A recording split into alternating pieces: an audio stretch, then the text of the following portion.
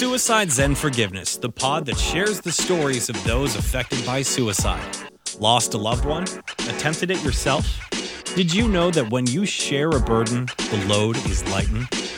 Come listen in with your host, Elaine Lindsay.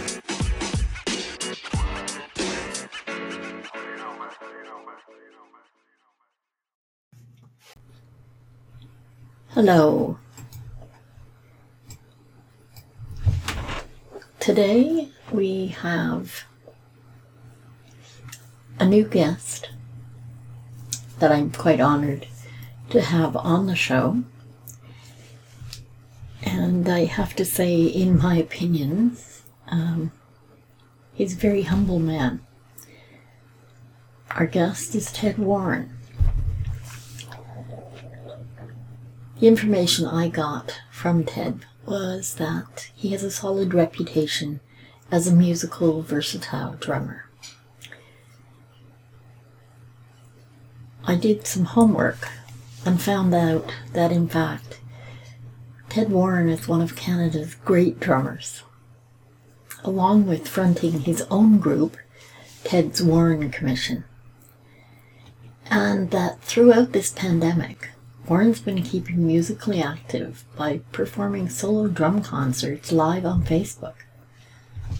Now, he's a long-time active member of Canada's jazz scene and been recognized with Jazz Report's Drummer of the Year award. He's also a well-regarded clinician and adjudicator. His quartet has released 3 CDs, First Time Caller, Songs for Doug, and the recently released The Great Regina Pizza Debate. He's a member of another group called Broadview, and he quite honestly has a number of other recordings. He's performed with so many people, from Mel Torme to recent Canadian jazz folks. And I must say, I'm quite honored to have him with me, as today we're going to talk about Ted's sister. And without further ado, let's get started. And thank you so much for joining me today, Ted. I'm going to let you go ahead and tell your story in your words. Thank you, Elaine. My sister was 4 years older than me. And our early family life, especially for her, was not great. My parents divorced when I was 3, so she would have been 7. And my father at the time had a bad alcohol problem, bad alcoholic. And also, we did find out after the fact that he had sexually abused my sister as well. So she had a very difficult life, much more challenged than myself. Right. So she, there were a lot of problems. She had a lot of bad relationships. Had a teen pregnancy. Left home fairly early, and had a lot of mental health challenges, as many of us do. So finally, I think she was 29 and I was 25 when she took her life. And so let's see. I'm trying to put it all together in just some sort of chronological order. It's odd putting it together that way. And that's okay. You know what, Ted? Mm-hmm. If you just go ahead and tell the story, because chronological is only the way time goes. It's not how humans think. Right, right. And I will say, I mean, one of the things we realized after she passed, as well as the abuse, which my mom and I had no idea about, but also that this had all been fairly well orchestrated, and she'd planned this for a long time. She set up a situation that she was working as a nurse, that I think it was a long weekend off, so nobody was going to wonder about where she was at work for like 3 or 4 days. They're just she changed the locks in her apartment so nobody could get in easily. Wow. Yeah, yeah, she'd really thought this out. Mm-hmm. Uh, you know, um, hmm, let's see what else. Um, and I mean, I don't know what it's like for other people in their families. The thing about my sister and I is it felt to me like, um, especially at that point in our lives, we didn't know each other super well. I was living in another part of the country. We didn't get along that great when we were kids, and then we sort of it felt like we avoided each other. So, I think sometimes for me, um, the difficult part is I hope that as time had gone on that we would have become closer. Now, I don't know that for sure, but those are the sort of what ifs that I think go through people's minds in situations like this. Absolutely. Yeah. Absolutely. And with you not knowing about the abuse, she may have been trying to distance you to save you when you were Mm-hmm. a child. Yep. Yeah, that might have been. Yeah, that might have been a part of that. Yeah. Um, I, I, I mean, strangely enough, too, or is she's actually a fraternal twin to a brother who was severely autistic, who never really lived at home past about, I think, he was fairly young and he was institutionalized. And he also passed away about 3 years before my sister did. And I think that was especially hard on her, less so perhaps maybe on me. So Right. there's that too. Yeah. She definitely had the deck stacked against her. Mm-hmm. Yeah, yeah, I think so. I think she had a very difficult life in general, I would say. Yeah, yeah. And it happens when we're children and we go through traumatic events. It's seen very often that as we go through our teen years and get older, we tend to attract sort of the worst elements, and we don't make good choices. Mhm. Did she, like your father, turn to alcohol at any point? I think she did because, we communicated, after she left home sort of sporadically. And I remember at one point, she made it very clear that, if I was using anything, that she wouldn't want to talk to me or sort of like that. So I think she did struggle with it, I believe. Right, right. Yeah. But I think I think it's commendable and important to note she was a nurse, so she tried to do for herself.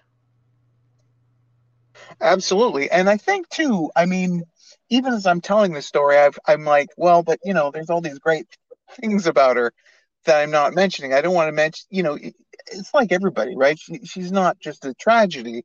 Yes. I heard, yes, I heard from people that she apparently was a very good nurse, which sort of makes sense because she was sort of bossy actually too.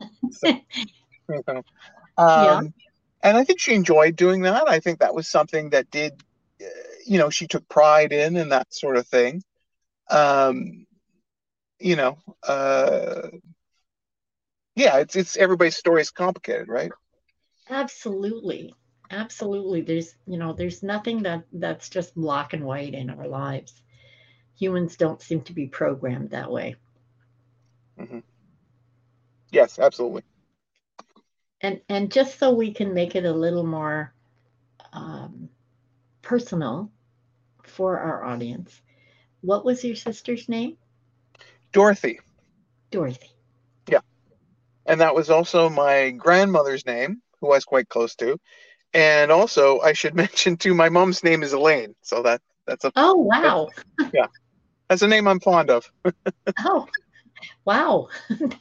I don't hear that very often, yet I know a lot of Elaines, funny enough. Mm-hmm. So give me a story from, I guess, childhood. One funny or exciting incident that you and your sister had. Let's see. Well, I mean, guess we weren't that young, but I remember coming home. I was studying at McGill in Montreal and came home for Christmas.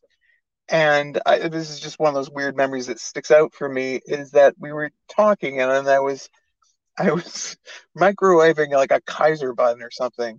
And we were having a really good chat. I remember that. And so we were chatting away and all of a sudden like smoke comes billowing into the living room. And I Oh, realized that I basically set the thing on fire. And then so sort of panicked and grabbed this Kaiser bun with like tongs or something and threw it out into the backyard. And then the oh, best thing was for like the next hour it would crackle every now and then because I think it was still smoldering or something. It was just one of those things we sort of laughed at. It was, yeah,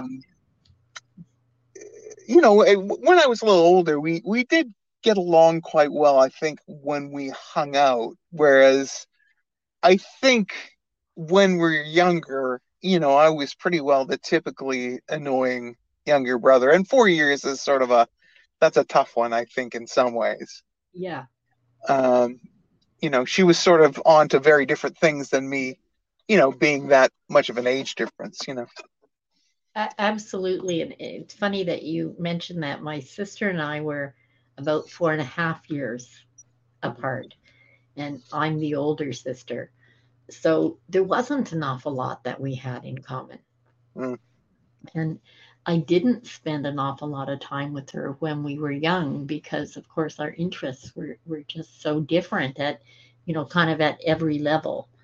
And mm, my sister used to tell people that she had colic when she came home from the hospital and she cried all the time. My parents brought her home, and with her, they brought this baking set for me, mm, a consolation prize, I used to say. And it was all these little Betty Crocker mm. uh, cake pans and packages of cake and cookies and what have you. And after 2 weeks of this child crying nonstop, pretty much, I packaged it all up and went to my father and said, "Here, I will give this back if you will take that." That's awesome. Yeah, That's yeah. great. She never let me forget that. Yeah, I'm sure. That's a great story. That's awesome. Yeah. Did you ever like live in the same cities when you were a bit older? Were you obviously you got to finish school before? Were you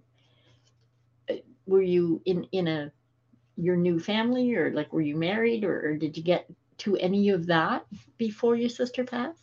No, I was sort of midway through my time at McGill and then sort of Uh, washed out, which I think I would have washed out before that, but I mean, certainly those events ensured that I washed out. oh yeah. So, I mean, I don't know. This is slightly off topic, but I've always found this fascinating is that my sister had this role in the family as sort of the troubled one and the one who was going to cause trouble, sort of. Mhm.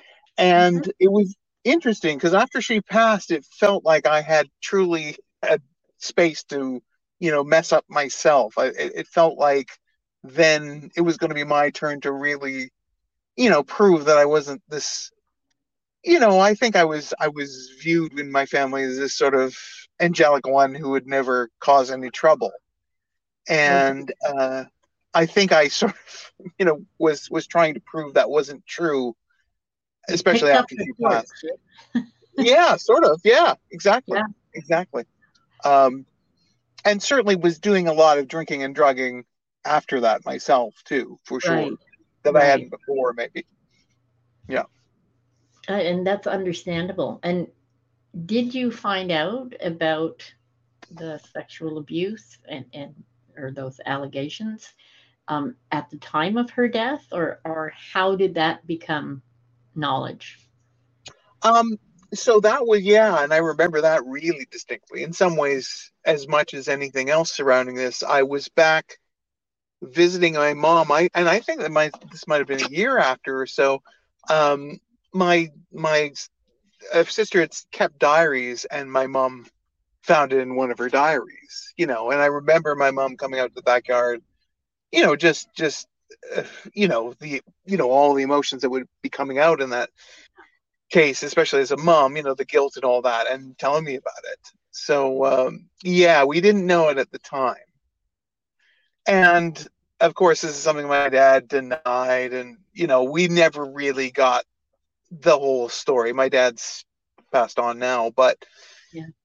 and he was saying, oh, and it's funny too, this at the time, this is when the whole false memory, all that stuff was Right. coming out. And he was saying, oh, well, that's what it is. And, yeah. Yeah. Did your sister leave a note? Yeah, yeah, she did. And like, I, yeah, I know. I should. It's weird to laugh at, but she had very expressed what she wanted to happen at the funeral, the music, and Wow. and sort of defending her actions. You know, um, yeah, it was quite a involved document, I guess would say. Okay. And that's a little different than a lot of the stories that we have talked about on the podcast. Um, there aren't Mm-hmm. always notes. Um, in Mm-hmm. one other case, I know of there was definitely a very detailed note. Perhaps not what would happen at the funeral, but that shows a very logical mind. No, and it sort of goes with the whole thing of how long she had talked about it. We had a communication. Oh, it would be probably, I saw her between 8 months to a year before it happened, and the way she was talking to me didn't really make sense to me at the time, and certainly, like a lot of you know males in their mid 20s, I certainly wasn't super sensitive at that point to whatever was going on with someone else. So, I think she was trying to tell me a few times that, in maybe more of a, sort of mysterious way, that this is what was coming up. And even she also sent me a note about a watch that I had that she had stolen, and she felt badly about it. And of course, I'd forgotten all about it. I was like, oh, okay, this is weird. Why is she doing this? Mm, And there was a phone call too to my place in Montreal. It wasn't that long before it happened, which of course, in my typical fashion, but oh, Dorothy called. Okay, well, I'll get a hold of her sometime. Of course, I never did. You right. know. Right. Uh, so I think she was trying to, I don't know if soften the blow is the right thing, but she was trying to, I think, make things right between everybody, I think, before it happened, I think, you know. Yeah. And one way of looking at the funeral arrangements and putting all that down in paper is she was trying to spare you and your mom Mm, from mm, having to do that. mm, yeah. Uh, yeah, which was interesting too, because I mean, that whole time when I came back, and of course I did all that with my mom. and it felt like just it's just one awful activity followed by another. It just goes on and on. Yeah, and anybody who's been through it, Yeah. even with another circumstance of the death, I think it's really hard. But it was just I just remember that it just felt like this gauntlet of, oh great, now here's another awful thing we're gonna have to do. Yeah. You Yeah. know, yeah. That was I remember how tough that was for sure. Oh, absolutely. And I know when Andrea, my friend, died, we were just 16. Mm, So wow. the group of us, we, I mean, we didn't have any of the hard work to do, but four of the five of us were Catholic, and Mm, my friend Andrea was Jewish. mm, So the funeral services, and there was no wake, and there was mm, none of what we assumed would happen. And it can be very difficult to not only have the shock of someone who's taken their own life, but to rush through the the systems that get put in place, mm. because in the Jewish faith you have to be buried before sundown the next day. Yeah, that's right. That's right. Yeah, So, yeah. yeah, yeah. So it was very, very quick, and it left us all kind of waiting for the other shoe to drop. Mm, And I totally understand what you said about the being the bad boy after. It takes quite a toll on your mental state. And my parents actually took me home to Scotland for a while because mm, I was not dealing very well. And it mm. sounds like it made life pretty difficult for you as well. Yeah, certainly, certainly. And well, and I think too, I had a long-term relationship that broke up shortly afterwards. And so for me, and this is not fairly at all, but it's at that point, it felt like, okay, I probably can't trust women at this point because they're just going to hurt Uh, me. yeah, Which again is just, it was a lot of it was bad timing, but yeah, it felt like a bit of a free fall, which I imagine for a lot of people it does. Yeah. yeah, that had to be very tough, and your mother as well. I mean, that had to be, well, first the shock of losing her daughter, and then did your mom and dad, like, did your dad live a long time after? Yeah, he just passed 4 or 5 years ago. Yeah. So, yeah. And did he ever stop drinking, or? Oh yeah, he had stopped, basically after he left when we were kids. Ah, He managed that. Yeah.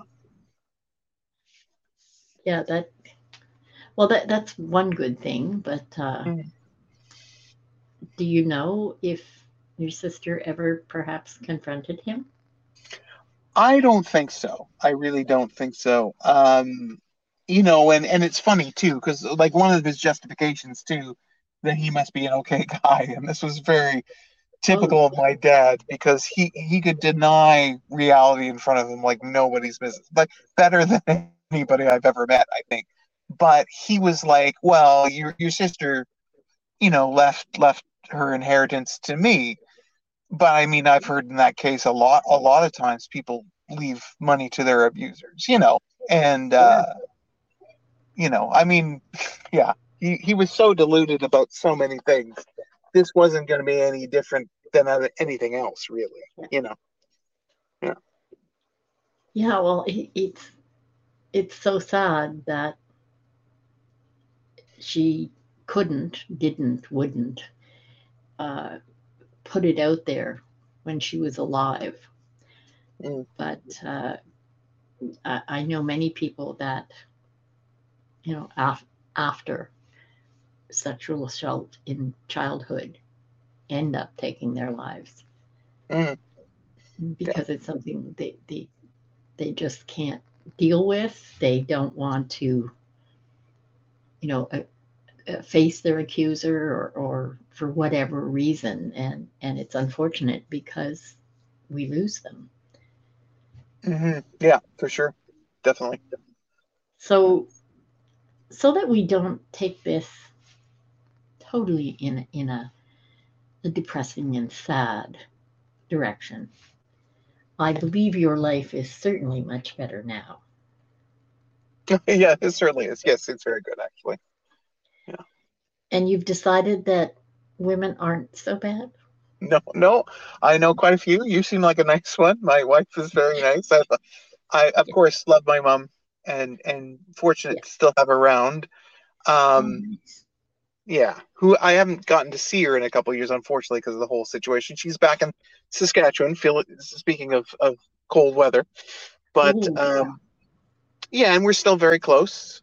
Uh, yeah, there's a lot of great women in my life. My daughter too. She's a great one as well. Good. Good. Yeah. Well, it's good that your faith has been restored in women. Yes. Yes. It does daily, really. Oh, oh, see that's good. Then you're saying all the right things, Ted. Yes. Right. Yeah. So, for people that are listening, for somebody else that has had to go through this, what's one thing you can look back now on just after this event, and what would you say to somebody that found themselves in your situation? I guess I would say try to get some help. And there are a lot of resources for that. Um, and I mean, I think a lot of it for a while probably is going to be just trying to put one foot in front of the other, and that's okay if that's all. Even if you can manage that, if you can, get through a day, there will come a time when those days get easier. You know, um, and that's not to say you won't feel grief, but you can also feel affection for that person. I know Mhm. for a while I felt somewhat angry at her. I don't feel that way anymore. Um, but I think there are lots of really capable people, I think, that you can talk to about that. And I wish I had been more active about that at the time. I think I might have not slipped off the deep end so much if I had been able to talk to people about it more. That's really good information, and thankfully, in this day and age, there are so many more opportunities to find help. There are so many more avenues. Mhm. There are grief counselors, there are grief groups, and for the longest time, one of the things that I know that I myself and my friends found so hard is way back in the early 70s. And even in some places today, suicide is not spoken about. Hmm. And when someone takes their own life, they don't celebrate their memories the same way. Hmm. Hmm. They don't, Yeah. they don't pull out the good stuff. Yeah. And as much as, my friends and I, we talk still, as much as we only had those few years to talk about, there are things we still talk about and laugh about today. Yes. Yeah. Yeah. And if I may, it's really interesting because after dealing with the funeral and everything with mom back in Saskatchewan, I went back out to Montreal because I was living there, and I wasn't hadn't been working that much as a musician. But I think people were sort of leaving me alone. But then I did something at a club I'd worked at before, Mhm. and the woman who ran it, who I think actually she'd been some sort of grief counselor, like she'd had many iterations. So one of the things she did is I showed up and to play, and she sat me down during a break and said, "So tell me about your sister. What did she like to do? What was she married?" And at the time, I didn't even realize what she was doing. But it really was like she was saying, let's talk about, this person, not as a tragic figure only, but what is great about this person? Let's remember that. And it's funny because, I mean, she's now passed on too, and I never got a chance to thank her for that because it was an amazing thing to do, and I didn't even understand it at the time. And certainly, if I was on the receiving end of finding out something like that had happened to somebody, that's what I would say too. Nobody ever knows what to say, or I did usually, but I would start saying, so tell me about this person. What do they, what do they do? Do they like animals? Do they, whatever? It could be anything, right? Um, Absolutely. yeah, I think that's really important, as you were saying as well. Yeah, I totally agree with you. And that's, hats off to that woman Hmm. for understanding what you needed. Yeah. And it would be good for many people to be able to, at least honor their memories, the other memories, Hmm. rather Hmm. than the single incident. Because we're not, none of us are a single incident. And Absolutely, for sure. Yep. yeah, I think it's a good thing that we got to, through you, meet Dorothy. Hmm. And I really love what you said about getting help. I think that's absolutely important. But something I find as important is carrying those stories forward for the next generations, Hmm. because we don't want to lose the people in our families simply because of how they left us. Yeah, that's a very good point. And it's even interesting how my daughter's very interested in her aunt that she'd never met. Actually, she likes hearing about her, and was hoping that Dorothy would like her if they'd met, right? You know, yeah, that's you're right. It's absolutely a very important part of this. And I believe that's part of how we change the stigma and the shame that goes along with this. And as much as this is my personal crusade, I think it's important that we speak to children early and let them know that sometimes we don't have great thoughts, and Mm. sometimes those thoughts can be dangerous. But Yeah. Well. if we take the time to go tell an adult or someone who's ready to listen, you can dispel some of the dark thoughts, and Hmm. hopefully we're going to, well, if not end, at least slow the number of people that we lose. Yeah, I think that you're absolutely right, and that the instinct to hide this all away is a definite part of the problem with it. I think.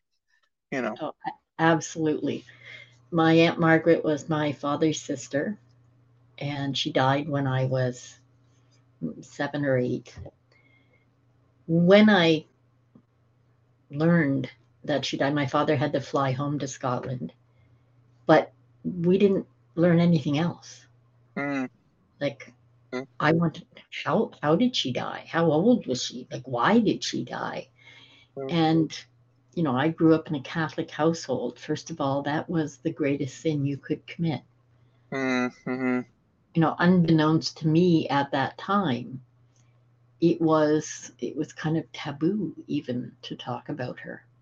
I can say Mm-hmm. that, now we do, and my father has told me so many incredible stories about my Aunt Margaret. Mm-hmm. It's really nice to get to know her in that way.